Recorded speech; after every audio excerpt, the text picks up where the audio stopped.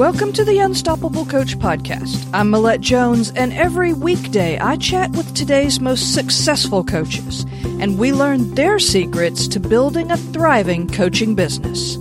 Are you ready to be unstoppable? Let's go. Welcome to the Unstoppable Coach Podcast, where inspiration and action come together. Today I'm joined by Stefan Cerdak. Stefan is an in-demand leadership development coach and corporate trainer. He's always been driven to expand the notion of leadership to include each member of the team.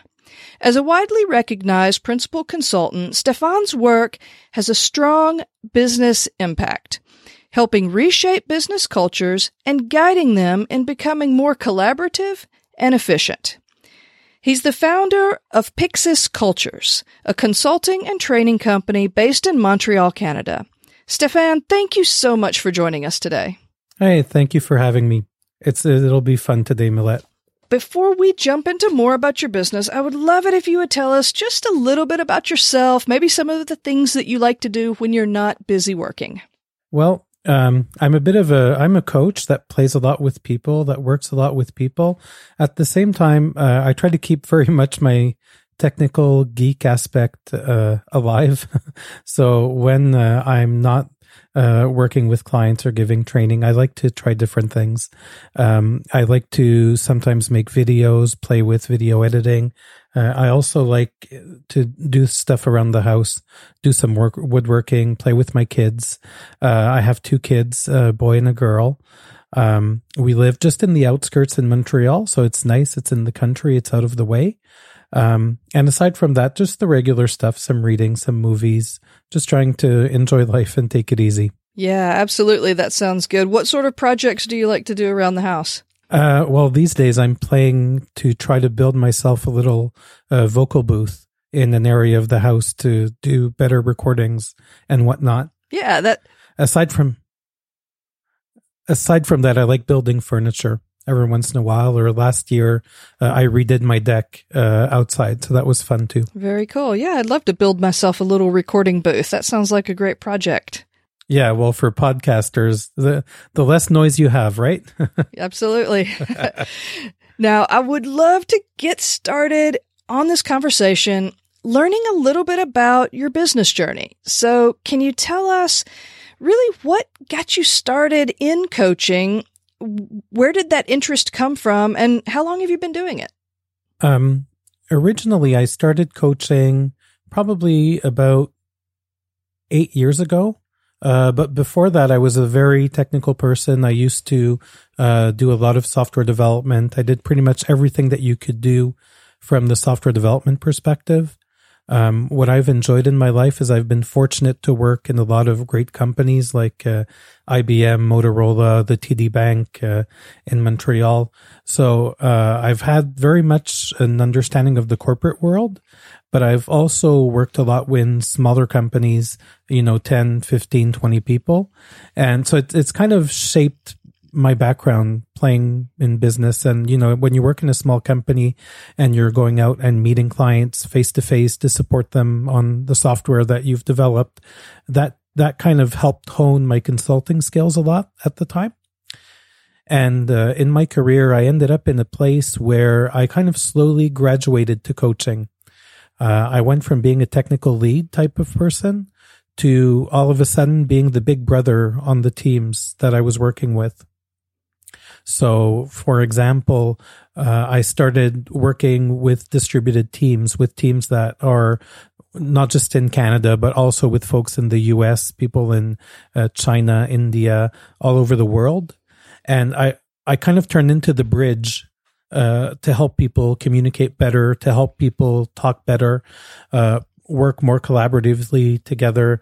The funny thing is, if you would have told me 10 years ago that I'd be doing the type of work that I'm doing now in my life, I probably would have laughed. That's interesting because, when you were talking, it's like you have a really technical background and maybe it doesn't seem like it really lends itself to becoming a coach. So what was it about coaching that really intrigued you or kept you in that industry?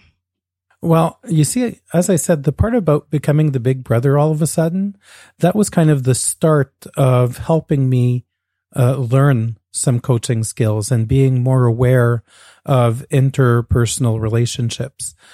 And through time, it's funny because when I started working really as a coach, at first I was kind of the achiever coach because I achieved a lot of good stuff in my life. I've been very successful in the projects that I've been on. So I was kind of the coach that would cheer you on and motivate you through rah, rah, rah. Mm-hmm.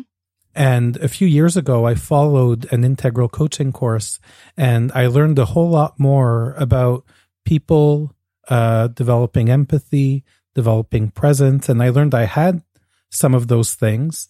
And I probably had some of those things since I was a kid.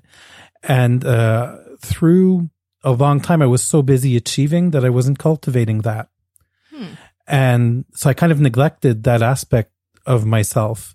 And in the past few years, it's been cool because the way that I've been working has completely changed, like helping teams find their purpose, helping organizations find their purpose, and working more around developing collaborative leadership skills in people. The work that I do now has so much more impact than when I started dabbling, and I'll say dabbling in coaching about 8 years ago or so. So let's talk a little bit about that transition. What made you make that leap, and how did you make that leap from working for a corporation to getting into business for yourself? The interesting thing is, back about around 2010, it was my last real big, well, no, not my last corporate job, but I had been at IBM for 5 years and I changed companies for a year. I went to work somewhere else. And all of a sudden in that other company, what I used to do that made me successful wasn't quite perceived that way anymore. And it forced me to kind of question myself a lot out to how I was showing up with people, how I was interacting with people, were people understanding my intentions when I was working with them. And that kind of triggered part of the change in my life. And as for going into business for myself, I stayed at that company for a year. And then I moved to a different company that actually did coaching, that was offering coaching services. And the company was called Pyxis Technologies. And when I joined Pyxis, I was kind of learning what coaching was about. And the fascinating thing about Pyxis is the importance that, how do we help people develop themselves? And I stayed with the company for 4 years. And as I was working with the company, eventually I hit a kind of a tougher moment for myself, a transitional moment for myself. And I was thinking, okay, so right now I can't do this anymore. I need to leave and I need to get into business for myself. And the beautiful thing that they did for me is they said, but Steph, isn't there a way that instead of you leaving the business, can you stay with us and maybe develop something new? And maybe develop your entrepreneurial side, but while you're staying in the family, so to speak. So that kind of gave birth to Pyxis Cultures about 2.5 years ago, and we've been working very closely together. We've been working very tightly together, and I have a lot of appreciation for what they've allowed me to do, because basically I had a safety net that first year and a half where I was still part of the company till finally we split out into separate companies, but we still work very closely together. Yeah, that's a really interesting concept. I don't think I've talked to anyone that has had an experience like that where they've been able to make such a gradual transition, like you said, with that safety net as you were getting started, as you were getting your business built up and then splitting apart from the company that you were working so closely with. What would you say was maybe a disappointment or just a low point that you experienced while you were getting your business going? The first year was the toughest one. And because originally I was supposed to develop another market, and I was trying to put a lot of effort in developing that market. But at the same time, my main client was in Montreal. My main client was keeping me very busy in Montreal. So although I was spending time in that other city, I didn't have time to spend as much time as I would have wanted. So that was hard, trying to learn by doing that way. So after a year of that, I made the suggestion to the people I was working with, and said, and what if I what if I hired some people in Montreal to help me with this big client? Could that be a first step into learning to build this business? So the following year, I hired 2 people during the year. I hired another person earlier this year. So we're 4 now inside the company. So it's been fun for me making that switch to saying, could I do that? Would this be possible? How would you see this? Versus just accepting that maybe it wouldn't. Taking that chance was one of the best things I've done. I'd like to go back to something that I said in your bio that is really interesting to me, and I'd like to explore that just a little bit. What it was the notion of leadership to include each member of the team. Can you unpack that just a little bit and talk about what that is and how you bring that into your coaching business? I've never really talked to anyone about that specific aspect of team coaching before. So in the world that we live in now, in a lot of the corporate world, what's happening, we're talking a lot about empowering people. We're talking a lot about, the importance of employees, employee engagement. There's a lot of talk about that. There's a lot of talk about purpose too. But sometimes in large corporations, the problem is we still have these hierarchies. We still have these structures. We still have people that are used to, I'm the boss. I have a title that says I'm the boss, and that title automatically makes me a leader. And that can be very limiting, because then what we're doing inside companies is we're actually, suppressing the leadership of people around us. And in my own life, when I think of that company that I went to work for after leaving IBM, when they hired me, they hired a very senior person that had a lot of experience. And when I was trying to bring that experience, I was basically being pushed away. I was basically being told, no, don't do that. Don't lead anymore. We don't want you to lead here. And it's like, but I'm not asking to be a boss. I'm asking to be alive. It's not the same conversation. So when I go work with clients, I'm very aware of that. I'm very sensitive to that. When I see people that have great leadership skills and you ask them, what do you do outside of work? And they'll tell you, oh, I'm a hockey coach. Oh, I'm the lead of the ski patrol. Oh, I'm a lead in my church community. Oh, and you see that they have this leadership potential, and you see the work they do at the office, and you say, well, why can't you do that here? And they go, well, I don't have the right title. So that's why for me, it's not about having one leader and following the leader blindly. It's about how can we share the leadership hat. And here, Mylette, you can wear it for now because you have this great idea here. I'll give you permission to lead me, and I will follow for a little bit, and I'll support you, and I'll work with you to allow that thing to happen, or to help make what you'd like to do happen. That permission to lead is something we often forget inside companies. This being a cornerstone of the way you coach, is this something that businesses, companies are approaching you and saying, hey, we want this sort of culture? Or is this something that you're presenting to people and saying, this is how this mindset shift could help your business? Or is it a combination? It's a bit of a combination. Often what I talk about with clients, I talk a lot, typically, the world of Pyxis is the world of agile software development. So how to develop software in a way that allows us to meet the needs of our clients faster, increase our time to market, build collaboration inside our companies. But what I've found is that, often companies bundle that under the name agile transformation. And when we do that, people say stuff like, okay, we're going agile, and it becomes meaningless. Why are we going agile? What's the purpose behind going agile? So when I talk to clients, I don't talk about that. I talk about building environments, building cultures that foster continuous improvement.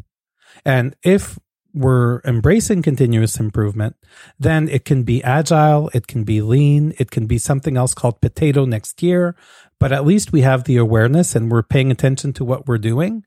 And at the same time, our mindset of continuous improvement may encourage us to embrace this new thing more easily. So in that concept of continuous improvement, in that culture of continuous improvement, people need to be able to bring their ideas.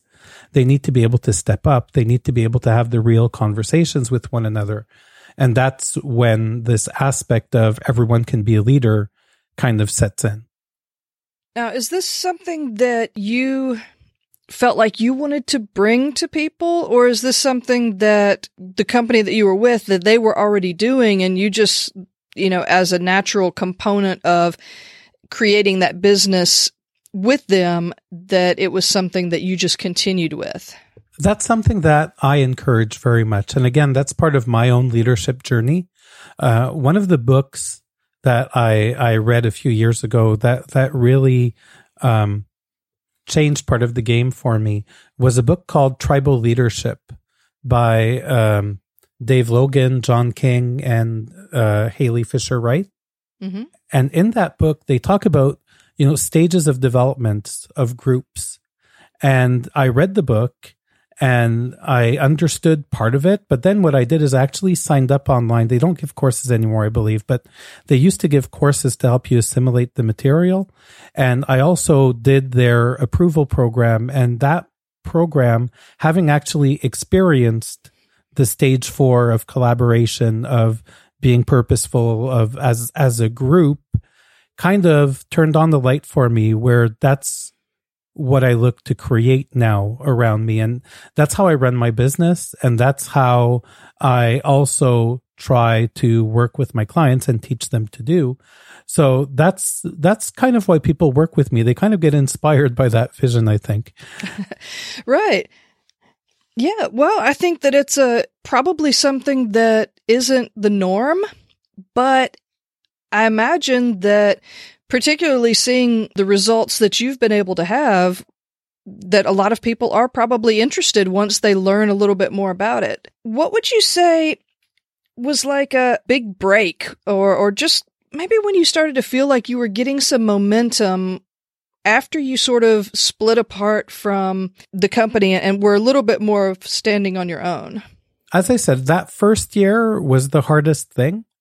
Once I actually started taking the chance and getting over the fear of hiring people, because, when you start a business, there's a couple of ways of going in business, right? You can go in business all by yourself, which is probably the easiest way to some degree, or you can hire people around you, and the number of people that you hire depends on the intention of what you're trying to do. And I felt it was odd to try to, talk to my clients about building cultures of collaboration without doing it myself in my own business, and without having people that work with me, and for me to experiment, live through it, see what it actually meant. I talk a lot about conscious leadership, about purposeful leadership. And the funny thing is, with my own team, sometimes I don't want to say it gets put in my face, but I practice what I preach a whole lot more. Well, it's almost like you become your own case study at that point. Yeah. No, exactly. And I promote learning by doing with my clients as well. And that's what I've been doing with my own business. That first year was, okay, can I build this business? No, I can't. This is preventing me. What do I need to do different? Okay, pivot, try something different. Tried something different for a little bit, then tried more and more things. But, I tend to focus a lot on what am I learning in what I'm doing? What can I do with what I'm learning? And what's the next step we can take? And then it becomes this thing where it's easier to just be with what's happening. Right.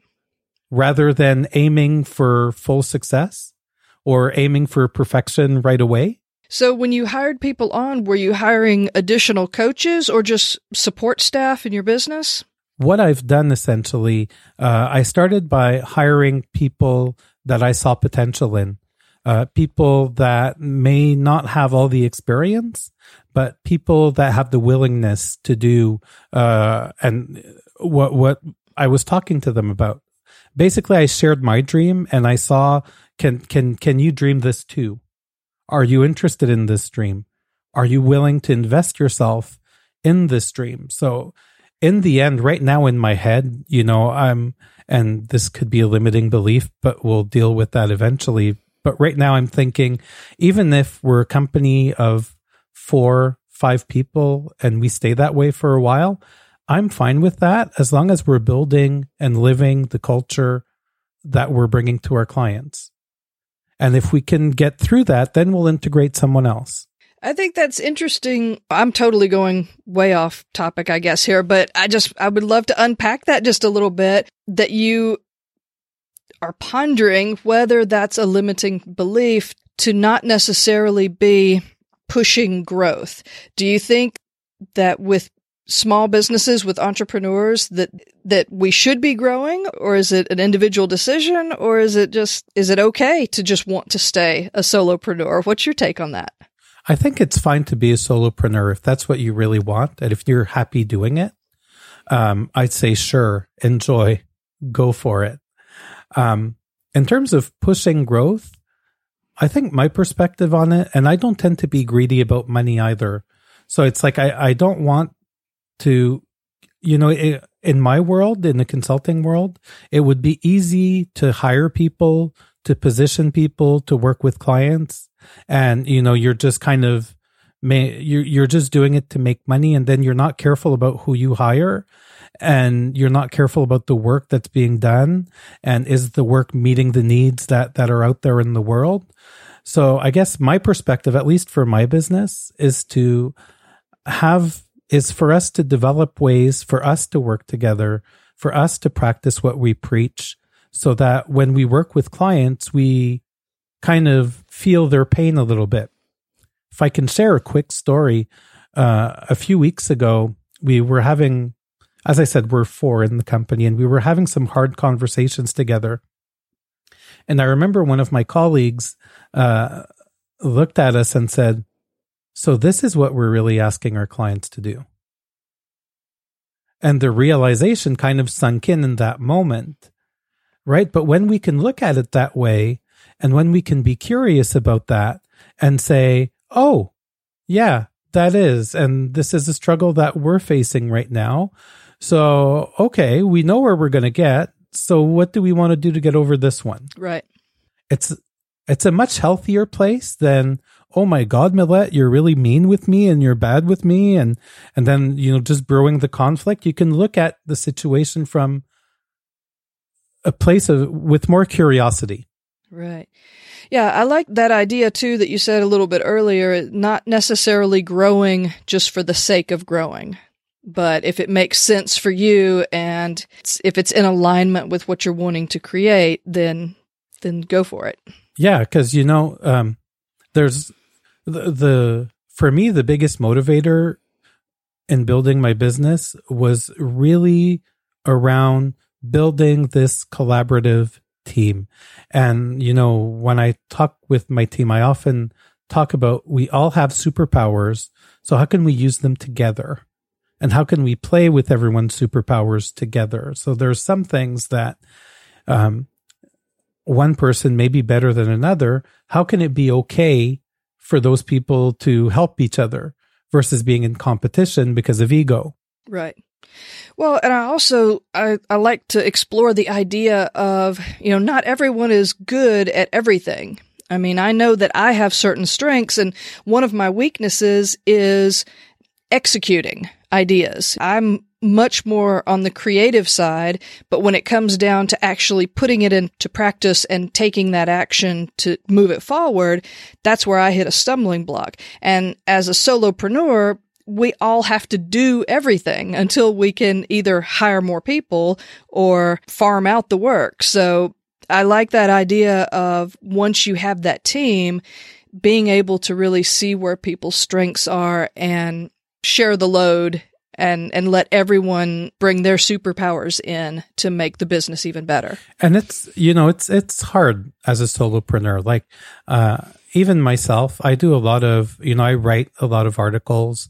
I get articles published on my own blog. I get articles published as part of the Forbes Coaches Council. I write a lot of content. I manage part of my Twitter account. I delegate the other part of managing my Twitter account, but it's a lot of work outside of being with clients sometimes. And that can be very hard, and you have to be very passionate and very dedicated to push yourself to do those things sometimes. Yeah, absolutely. Now, talking about, pushing yourself, what is the future look like for your business? What are you creating next?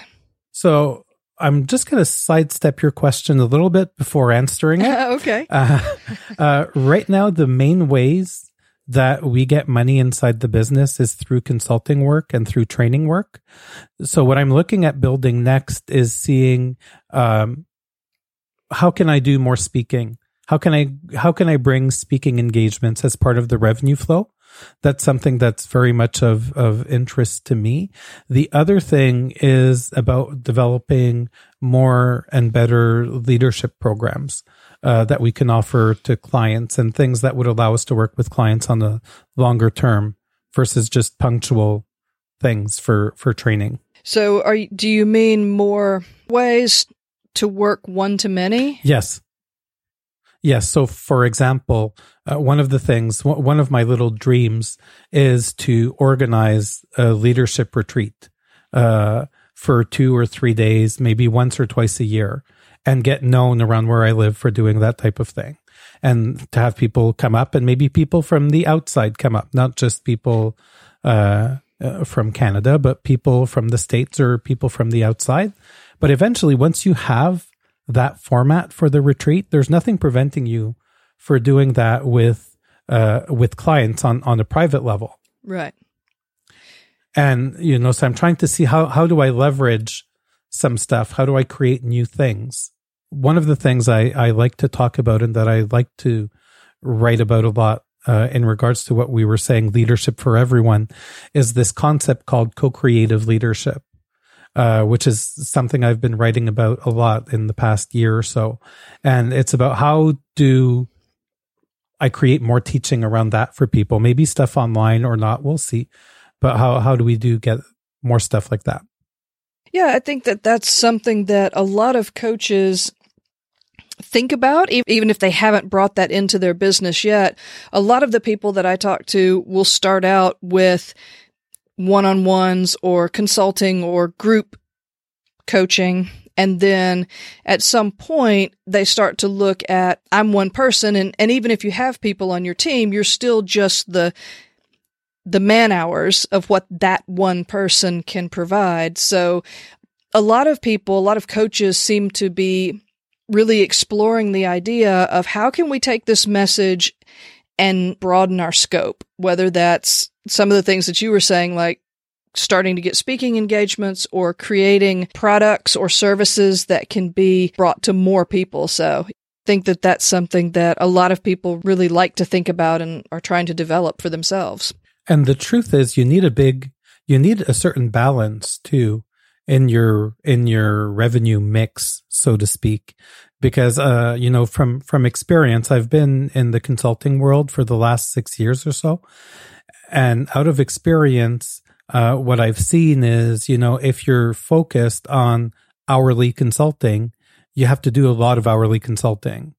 Versus if you're able to have either revenue streams that are sleeping in the background and producing money for you with an initial effort, and then you can kind of surf on it for a little bit or just feed it a little bit on a more regular basis. Or if, in my case, when I offer training or workshops, the profit margin is just different than doing hourly coaching. When you do workshops, Do you go into that as this is a one-off training, or do you go into it where maybe you present your material, but then you follow up with people and try to bring them in and do coaching with them after the fact? It depends. For me, training, the public training courses that we offer are one of the business development zones easily, because I give courses for leadership teams, for management teams.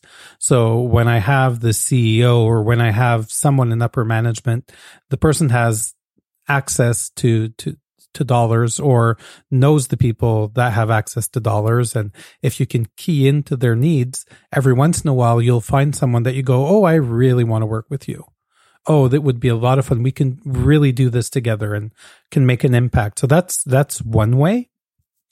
Aside from that, the other thing I like to do sometimes with clients is with some of my good clients, people I'm with regularly, sometimes what I like to do is I like to try stuff up with them. I like to try new workshops with them. I like to try different things with them, and I'll charge that originally probably on an hourly basis.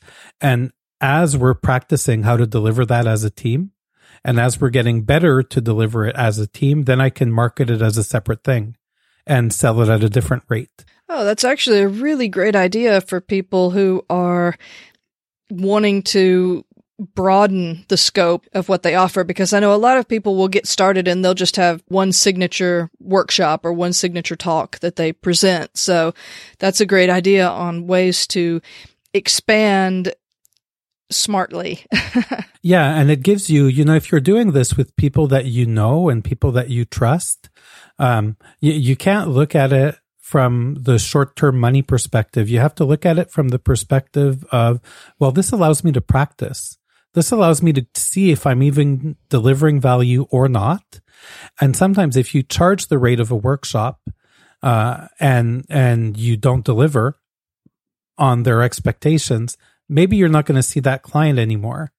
And often when you do a workshop, after that, it's also about seeing, well, how can I leverage this as part of something else?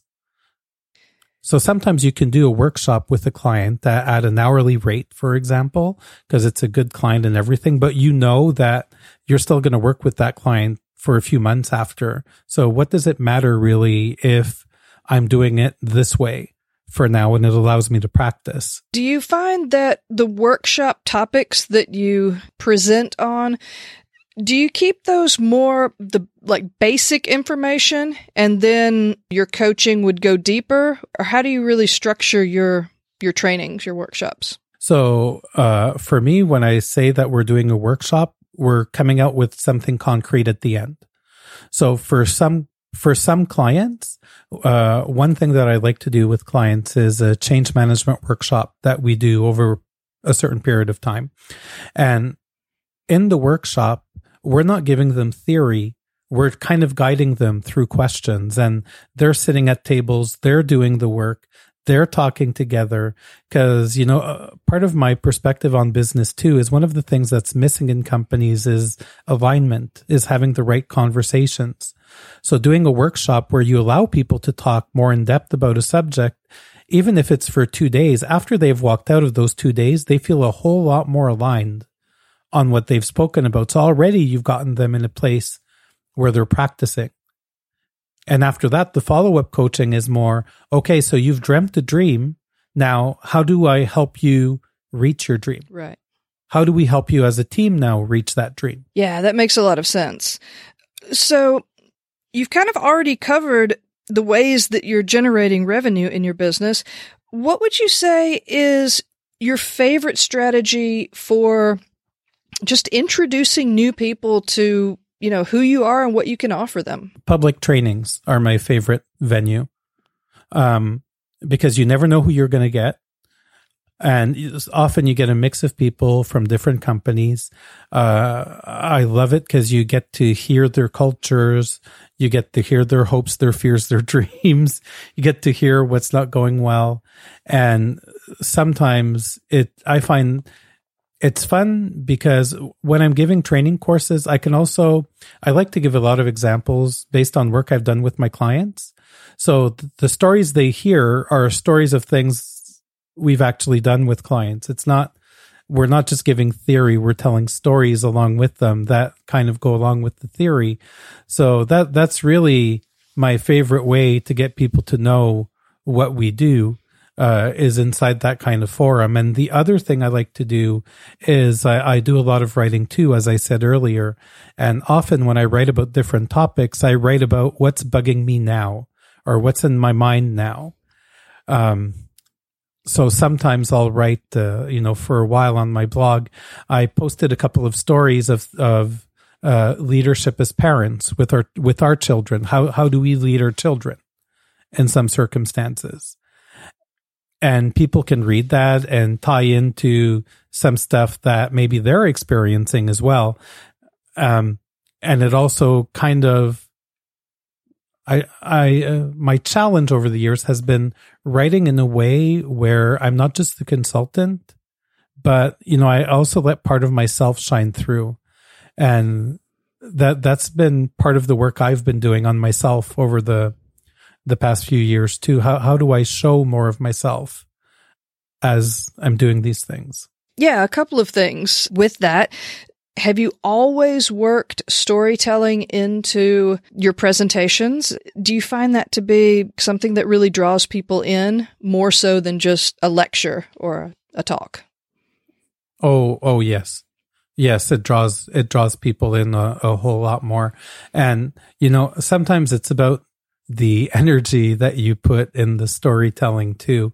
I've been doing public speaking for the last 8 or 9 years or so.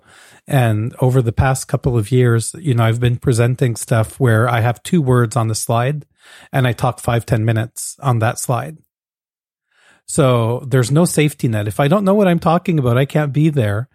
If I can't leverage, and sometimes, to make it more fun, I have one deck that I do. It's called the Silent Leadership Crisis. And I do that deck. There's 8 slides in the deck, 2 words per slide, pretty much. And it goes for about an hour. Oh, wow. And to make it more fun, what I do is I tend to interact with the people a lot. So I'll ask questions to the audience. And I've done this with 100, 200 people, even a bit more, where, it's kind of presentations are a conversation with people. So you kind of have an idea of where you want to go, but you don't always know how you're going to get there, or you don't even know if you're going to get there, or you're just telling stories in the moment that are the stories that kind of come up that seem the most relevant for the audience that's there. And it's the same thing when I teach. You can come to my courses too, and you can come a couple of times, and there's some stories that you will hear over and over again. But some days, depending on the groups, you'll have different stories because that's what we've been talking about during the course. This is the concerns of the people in the room. So let's talk about that.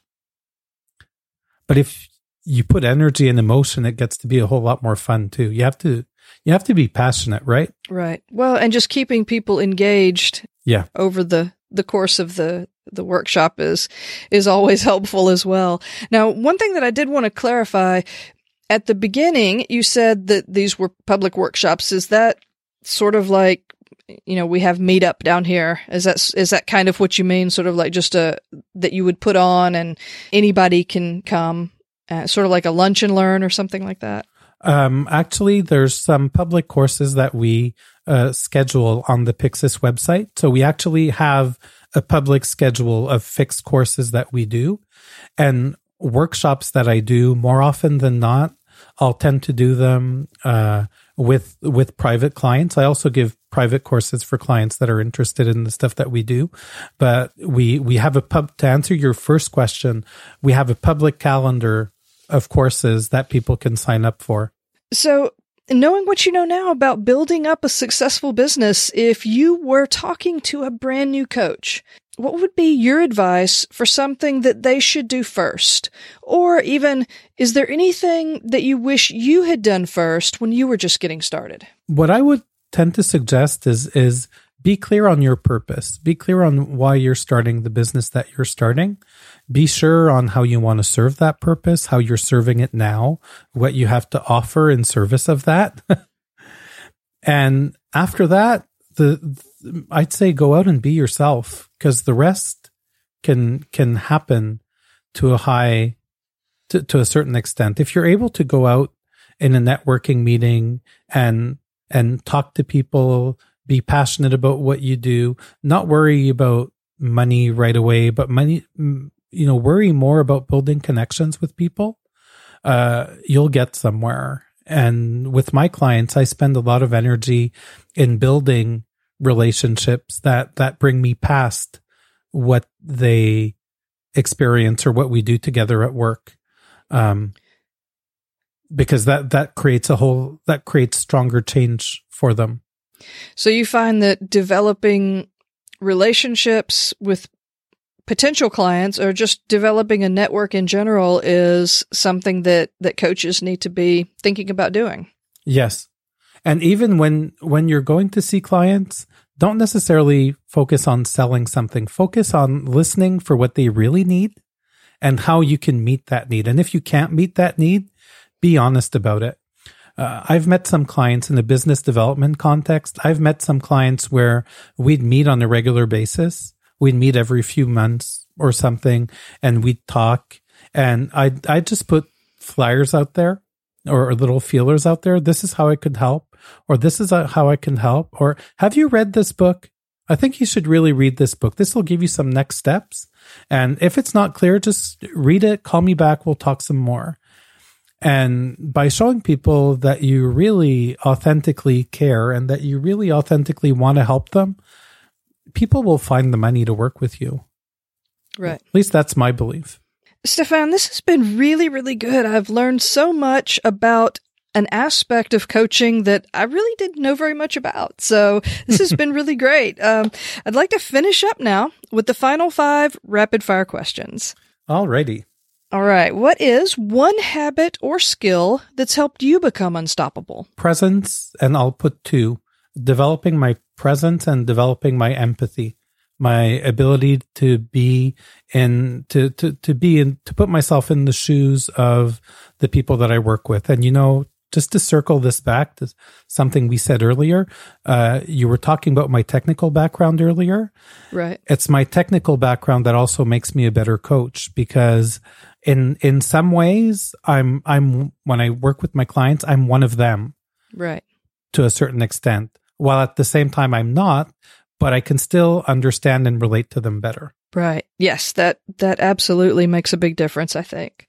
What's one quality that you feel every successful coach needs to develop? The ability to be themselves. In the coaching world, sometimes, our clients put on masks, but as coaches, we can put on masks, too, and try to make ourselves more successful or try to make ourselves look all sorts of stuff. And then we lose humility and we lose a lot of good things that allow us to be in contact with people. So I really think the one big quality is being yourself. And then at least when people work with you, if they see you outside or if they see something you write, they go, oh yeah, that's Millette. Exactly. Recommend one book that's had a big impact, either on your business or on your life. So I'm going to recommend 2. The first one is Tribal Leadership, especially if you're working with groups and you want to develop a more collaborative mind shift. This is one book that helped me a lot. On the personal side, one of the books that helped me a lot is a book called Sailing Home by Norman Fisher. And the interesting thing about this book, and what fascinates me about this book every time I read it, is it talks about Homer's Odyssey, the old story from the past, and it brings it back to real life, and it brings it back to how we experience things in real life. And it actually brought me a lot of peace about myself and another perspective, another way to look at things. Interesting. I've never heard of that. I'll have to check that one out. Give us one online resource that you think coaches would love and that you couldn't do business without. That's a hard question. I'm not sure what to answer that one, because aside from social media, I don't use a whole lot of online resources right now. Finally, if the listeners want to know more about what you do, how do they get in touch with you? What social media platforms are you on, and what's your website? My main social media platform that I'm on is Twitter. So you can come and follow me there at the handle SSURDEK. And on my Twitter, I tend to share a lot of the articles I write, videos I do. Everything Steph is basically on my Twitter. Aside from that, you can visit my leadership blog called provokingleadership.com. And there again, it's all the leadership content that I've written over the past 4 years. There's over 60 articles, videos, whatnot on there. And every time I write somewhere, that's kind of my hub. I also have my personal website if you're interested in having me for a speaking engagement, or you'd like to contact me for anything like that too, which is StephanSurdek.com. So StephanSurdek.com. And feel free to send me a note. I'll definitely respond. Nice. Well, I will be sure to get all of those links and recommendations onto the show notes page. Stephan, this has been a really good conversation, and I want to thank you so much for joining me today. Thank you for having me. It's been really a good time. You've been great with me. Thank you very much. Thanks for joining us on the Unstoppable Coach podcast. Be sure to head over to the website at unstoppablecoach.co, where you can grab the show notes and check out all the resources and the links to the guest website and social sites. And be sure you join us every weekday when I interview another successful coach and we learn their secrets to building an unstoppable coaching business.